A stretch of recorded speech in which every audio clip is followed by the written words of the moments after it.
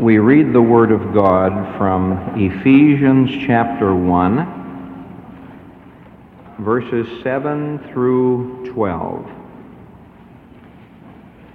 speaking about our Lord Jesus Christ, in whom we have redemption through his blood, the forgiveness of sins according to the riches of his grace, in which he hath abounded toward us, in all wisdom and prudence, having made known unto us the mystery of his will, according to his good pleasure, which he hath purposed in himself, that in the dispensation of the fullness of the times he might gather together in one all things in Christ, both which are in heaven and which are on earth, even in him, in whom also we have obtained an inheritance, being predestinated according to the purpose of him who worketh all things after the counsel of his own will,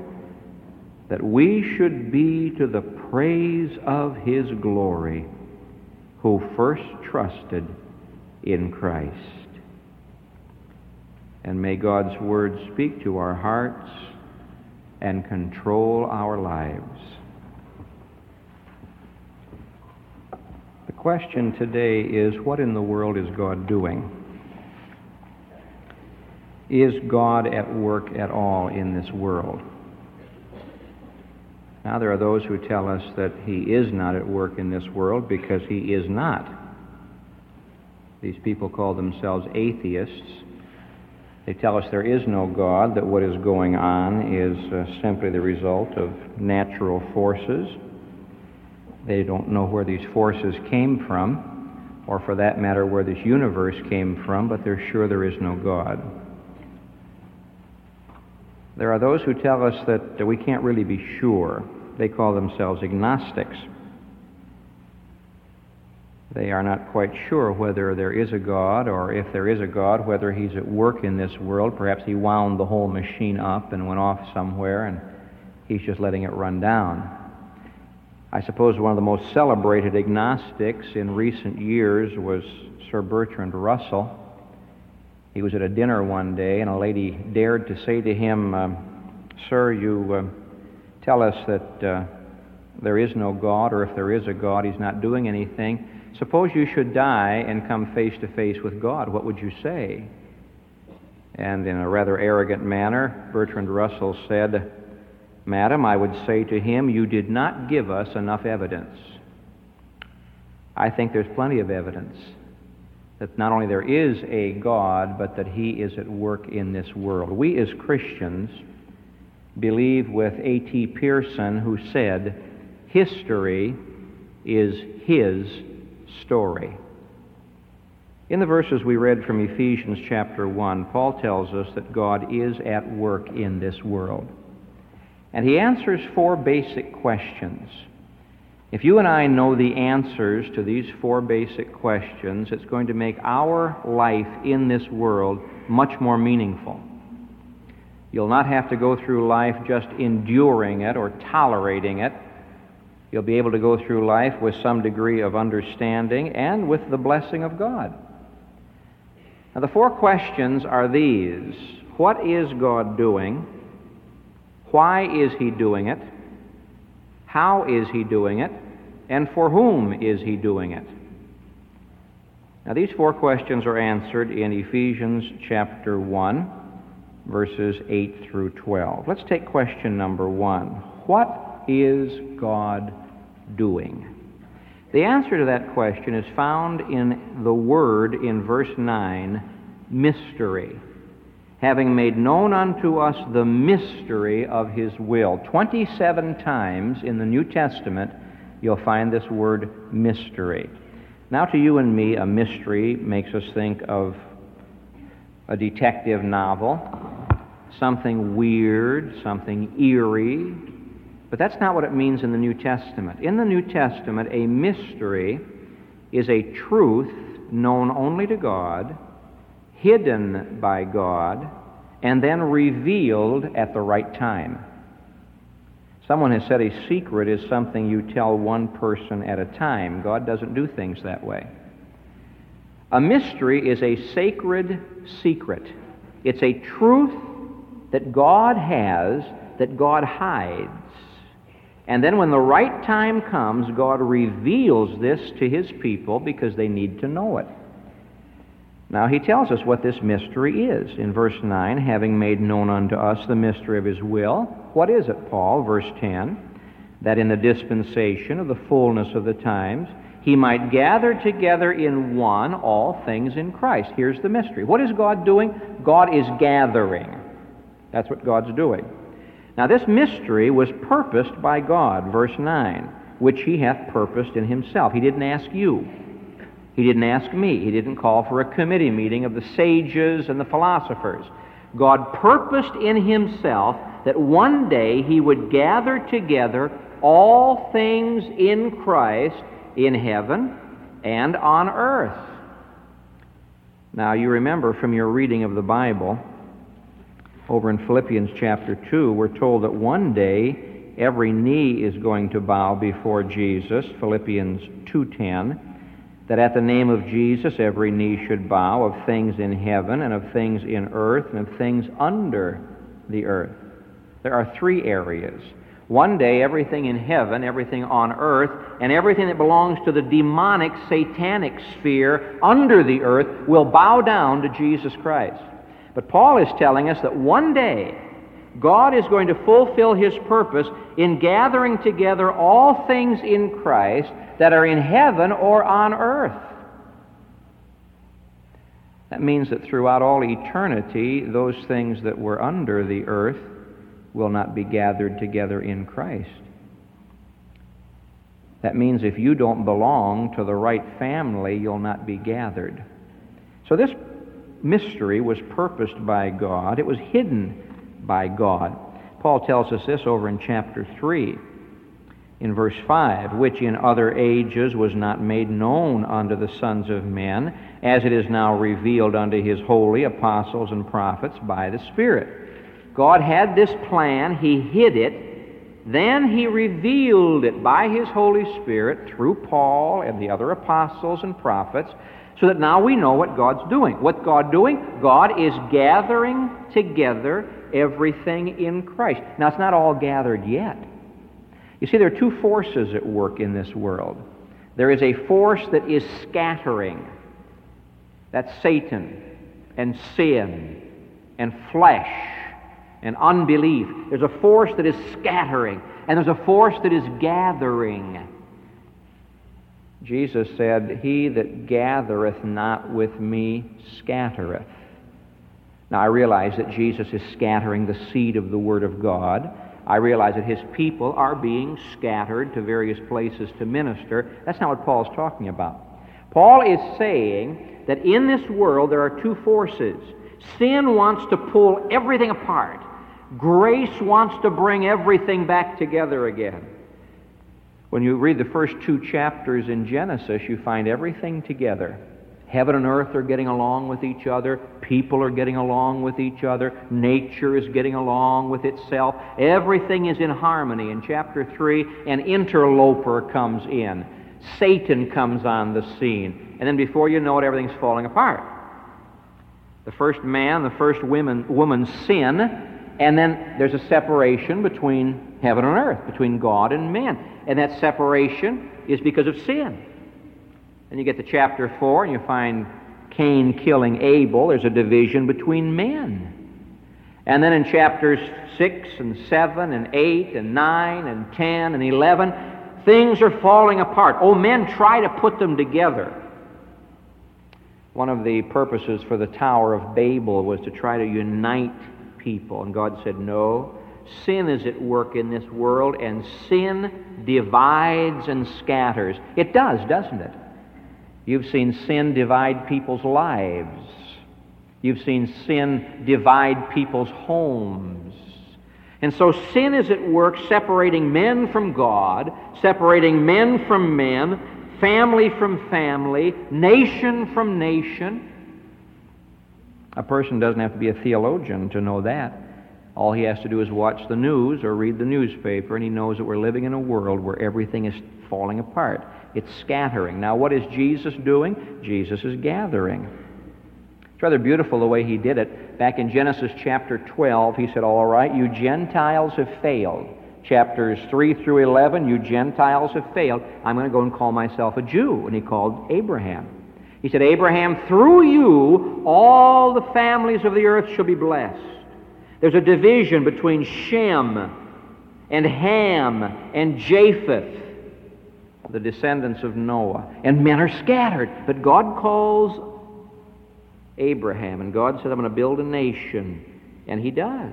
And through that nation came the Bible, and through that nation came the Savior.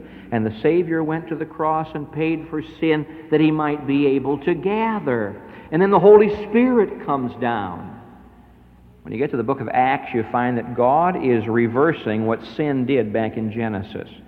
Back in Genesis, men couldn't understand the tongues, and there was separation and division. Acts chapter 2, the Holy Spirit comes down, men are speaking in different tongues, and they're understood.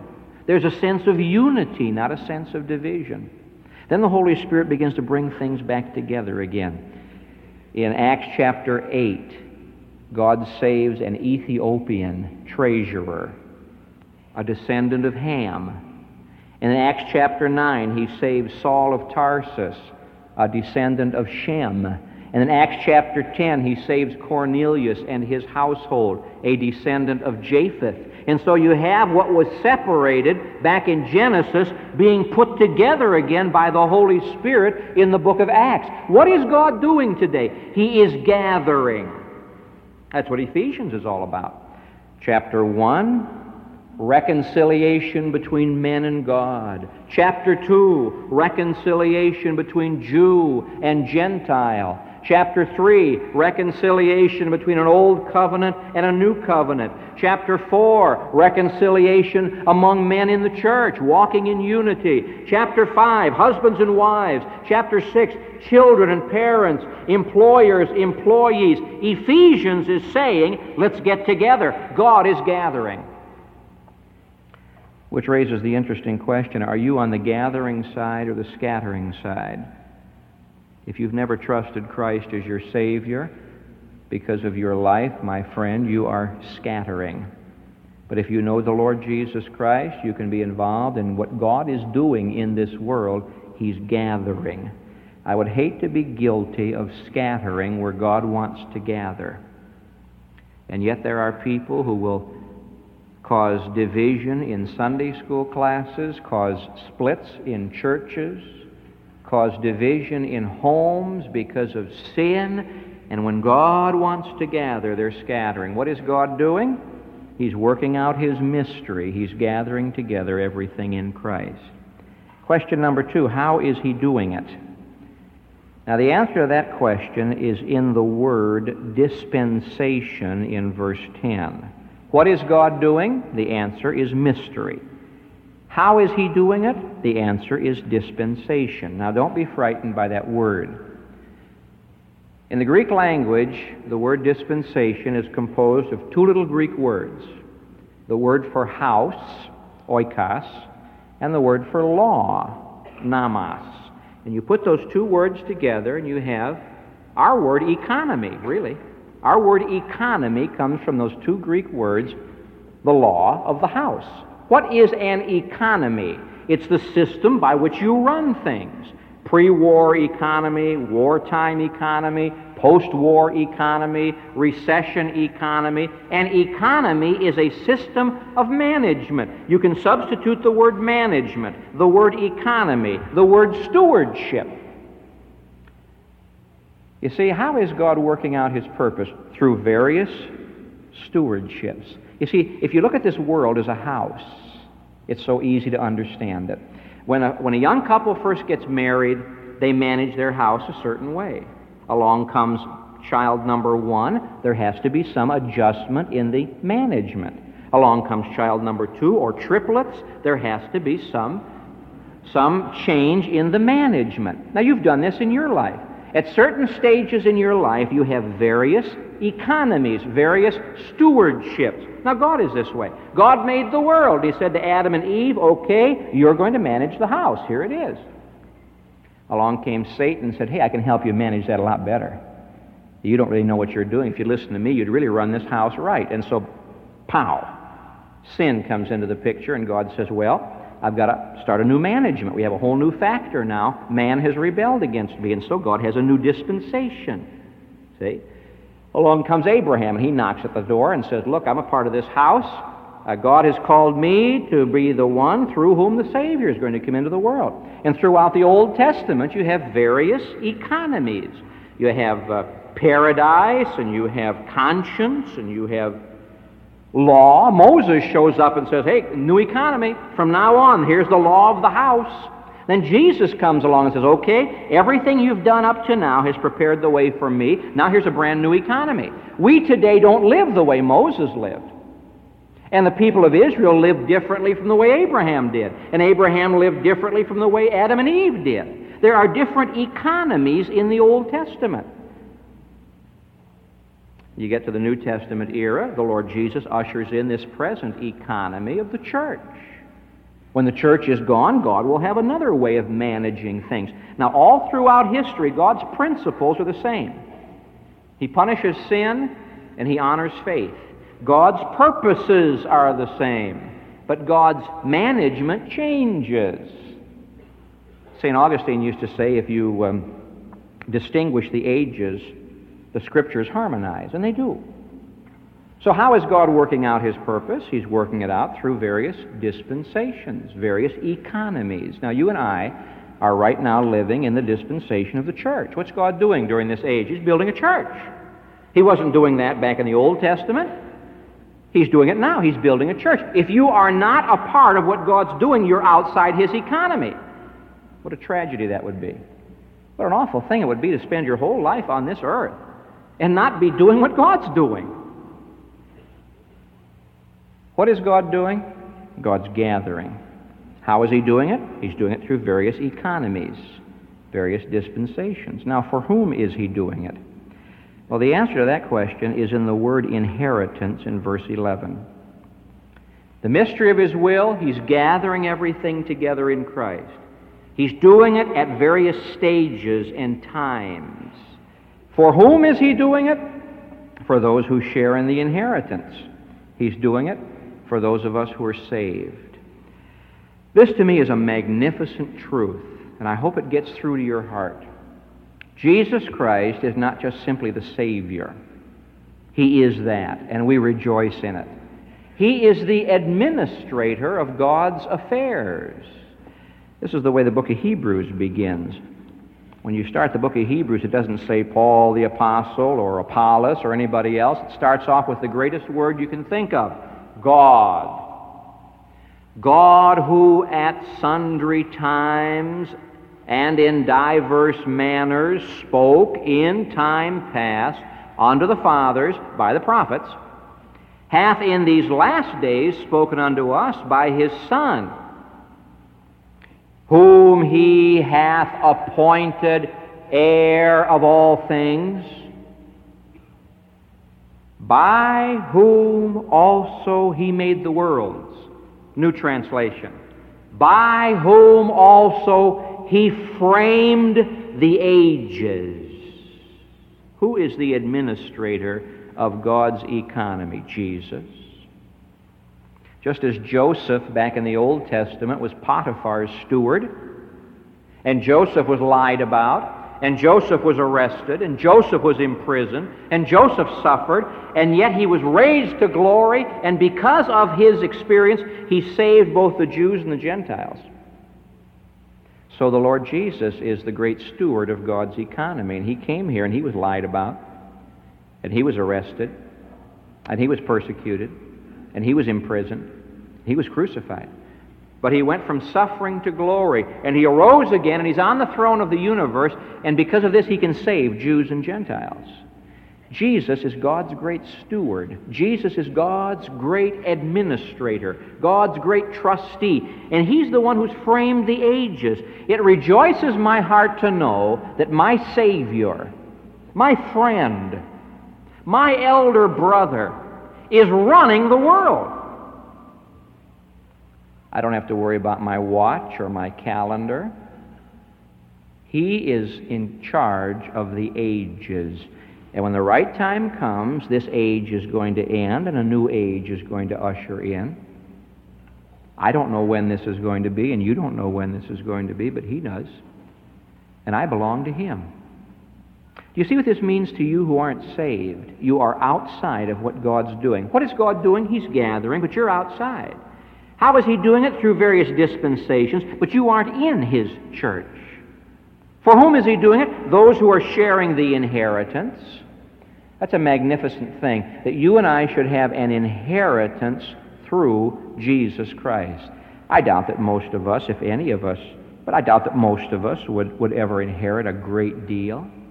It's not likely that someone will come knocking at your door tomorrow and say, we have these papers and someone has left you $10 million. I hope it happens.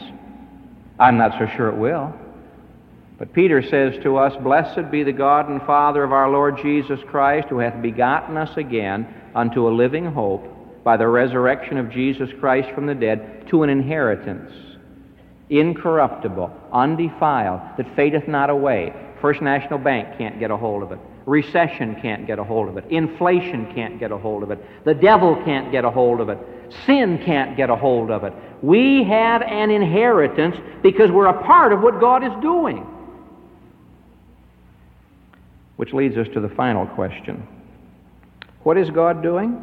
He's gathering. He's gathering together everything in Christ. One day in the future, when Jesus returns and establishes His reign, He will gather all things together. And every angel and every saint of God and everything in heaven and on earth will be united in Christ.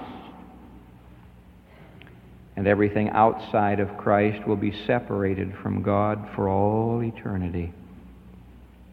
What is God doing? He's gathering.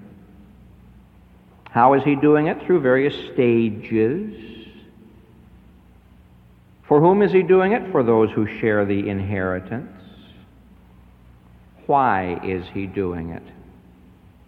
The answer is in that greatly misunderstood word in verse 11, predestinated. So often when I'm witnessing to unsaved people, they'll say, Preacher, you believe in predestination? I say, certainly do. And they're confused. Now, if you take this word predestination and what the Bible has to say about it, you discover all it means is that God has a predetermined program for His people. He's not talking here about unsaved people predestined either to go to heaven or hell. I find no place in the Bible where it says God predestines people to go to hell. Predestination is God's plan for His people. We are His inheritance, and in Him we have an inheritance. Why is He doing all of this? To the praise of the glory of His grace. Now, we've seen this phrase over and over again in Ephesians 1. In verses 3, 4, and 5, we have the blessings of God the Father. Verse 6, to the praise of the glory of His grace. In verses 7, 8, 9, 10, and 11, the blessings of God the Son. Why? Verse 12, that we should be to the praise of His glory. Verses 13 and 14, the blessings of God the Holy Spirit. Why? Verse 14, unto the praise of His glory. Why is God doing what He's doing? Now, this ought to shock us. This ought to stultify somebody. It ought to just jolt someone today. You know why God saved you? We say, well, to make my wife happier. No. You know why God saved you? Well, I was a lost sinner. No. God saved you and God saved me, and God is gathering that He might one day be glorified. The church's responsibility throughout all eternity is verse 12. That we should be to the praise of His glory. And that's the part of the predestination. Let's look at some verses together as we close our message today. Back in chapter 1 of Ephesians, where we are, verse 5. Having predestinated us unto the adoption of sons by Jesus Christ. If you're saved, you are predestined one day to have a new body. That's Romans chapter 8 and verse 23. We are waiting for the adoption. That is, the redemption of our body. Ooh, we don't have new bodies today. We have old bodies today. And they get older and older. But I want you to know something. Because you are a part of God's gathering, because you are a believer in Jesus Christ, God has already predestined that one day you'll have a new body. That's glory. And throughout all eternity, in our glorified bodies, we will glorify the grace of God. Now, God doesn't need the church to show people how smart He is. Creation shows that. God doesn't need the church to show people how strong He is. Creation shows that. But God needs the church to show how gracious He is. You don't find grace in creation. And so throughout all eternity, age rolling upon age, one wave of eternity upon another wave of eternity, we shall be to the praise of His glory and the praise of His grace. That's why He's doing it. That's the meaning of Romans chapter 8, verse 28. You people hang on to Romans 8:28 when you have a flat tire and a migraine headache. It's much bigger than that. And we know that all things are working together for good to them that love God, to them who are the called according to His purpose. What is His purpose? For whom He did foreknow, He also did predestinate to be conformed to the image of His Son. That's glory. That's the new body, that He might be the firstborn among many brethren. Now, verse 30 is tremendous. Moreover, whom He did predestinate, them He also called. God called you by His gospel, and you trusted Jesus Christ. And whom He called, them He also justified, gave a right standing before God. And whom He justified, them He also, notice the tense of the verb, glorified. Not will glorify, glorified. We are already glorified. It just hasn't been shown yet. All of creation is waiting, says Paul in Romans 8, for the manifestation of the children of God. And the glory is already here. It just hasn't been shown yet. So why is God doing this? He's doing this to the praise of His glory. Here then are four basic questions that you have to answer for yourself. What is God doing? He's gathering. Well, what are you doing? Has God ever gathered you? Are you a rebel? Are you outside of God's plan? You aren't outside of God's love. He loves you. But you're outside of His plan if you've never trusted Him. What is God doing? He's gathering. How is He doing it? Through various stages of history, which will culminate in what He calls the dispensation of the fullness of the times. We just have the partial now, but one of these days we're going to have the fullness. All right, when God's fullness comes, where will you be? For whom is He doing it? For those who are a part of His inheritance. Is that you? You know how to get into an inheritance? Get your name in the will. How do you get your name in the will? By trusting Christ as your Savior. Jesus said, "This cup is the New Testament, the new covenant in my blood." Now you can get your name in His will and be a part of His inheritance. Whosoever will, let him come and take of the water of life freely. Why is God doing it? He's doing it for His glory. Okay, are you a part of His glory? I read once about a drama instructor who was going to produce a play, and she did a very dumb thing. The budget was rather low, and so she couldn't afford to buy enough scripts for everybody in the play.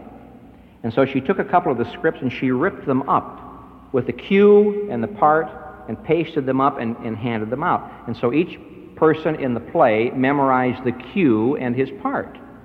And so they sat down, and she said, now we're going to go through the play. And so they opened the curtain, and they began their rehearsal, and nobody knew what he was doing. And they were stumbling around and wasting time. And finally she said, look, sit down. So they all sat down. She went and got her copy of the script, and she read the whole story to them. And when she had finished reading the entire play, one man said, so that's what it's all about. Now imagine how difficult it would be to play your part if you didn't know what the story was. You've got to know how the story began, how it develops, and how it's going to end. Life is this way. You've got to know how the story got started and where the story is now and how it's going to end. And that's what Paul's talking about. Now, where are you in this story? I know how it's going to end. I'm not at all worried about the Near East or the Far East. I'm concerned, but I'm not worried. We're not worried about inflation or deflation. We're concerned, but we aren't worried. We know how it's going to end. How's it going to end? Christ is going to come back. He's going to start gathering everything together in Himself. If you are not in Him now, and He returns, you're outside forever. And so I say to you who aren't Christians, here's the story. God wants to gather you. He wants to make you a part of what He's doing. He wants you to glorify Him throughout all eternity. And you can do this just by trusting Christ. Now, to those of us who are believers, let me add this word of admonition. Don't be guilty of scattering.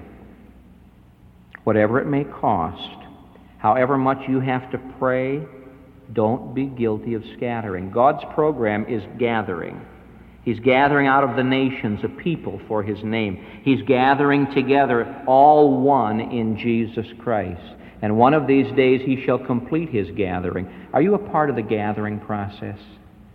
Have you helped to reach out to gather anybody? To change the image a little bit, are you bringing in the sheaves? God is gathering. Satan is scattering. If you follow Satan, you'll be scattered. If you follow Christ, you'll be gathered.